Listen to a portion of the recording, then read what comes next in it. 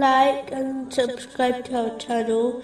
Leave your questions and feedback in the comments section. Enjoy the video. Continuing with the last podcast, which was discussing the aspects of piety, indicated in chapter 53, verse 32, He is most knowing of who fears him.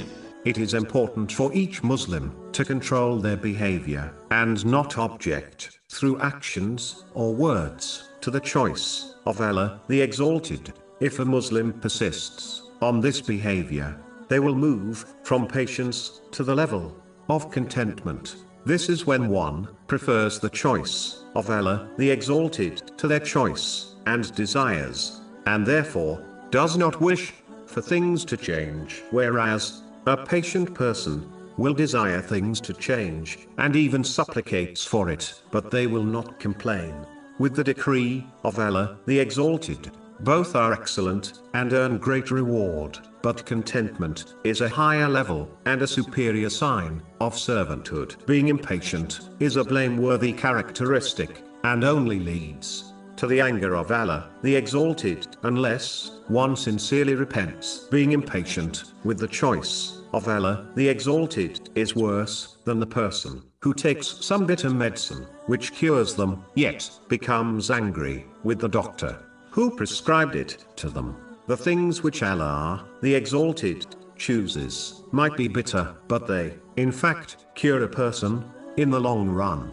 This cure may very well save the person from the fire of hell. So being impatient is not the correct attitude to adopt. The next aspect of piety is that a Muslim should learn to avoid those things which do not concern them. In fact, a narration found in Jami' Tirmizi, number 2317, advises that a Muslim cannot achieve excellence in faith until they do this. This includes avoiding constantly monitoring the condition of others and attentively observing their actions. This only leads to grief for the one who observes heedlessness from others, and can lead to other blameworthy traits, such as jealousy or ingratitude to Allah the Exalted after observing the worldly blessings of others. This, of course, does not include interacting with people according to the teachings of Islam,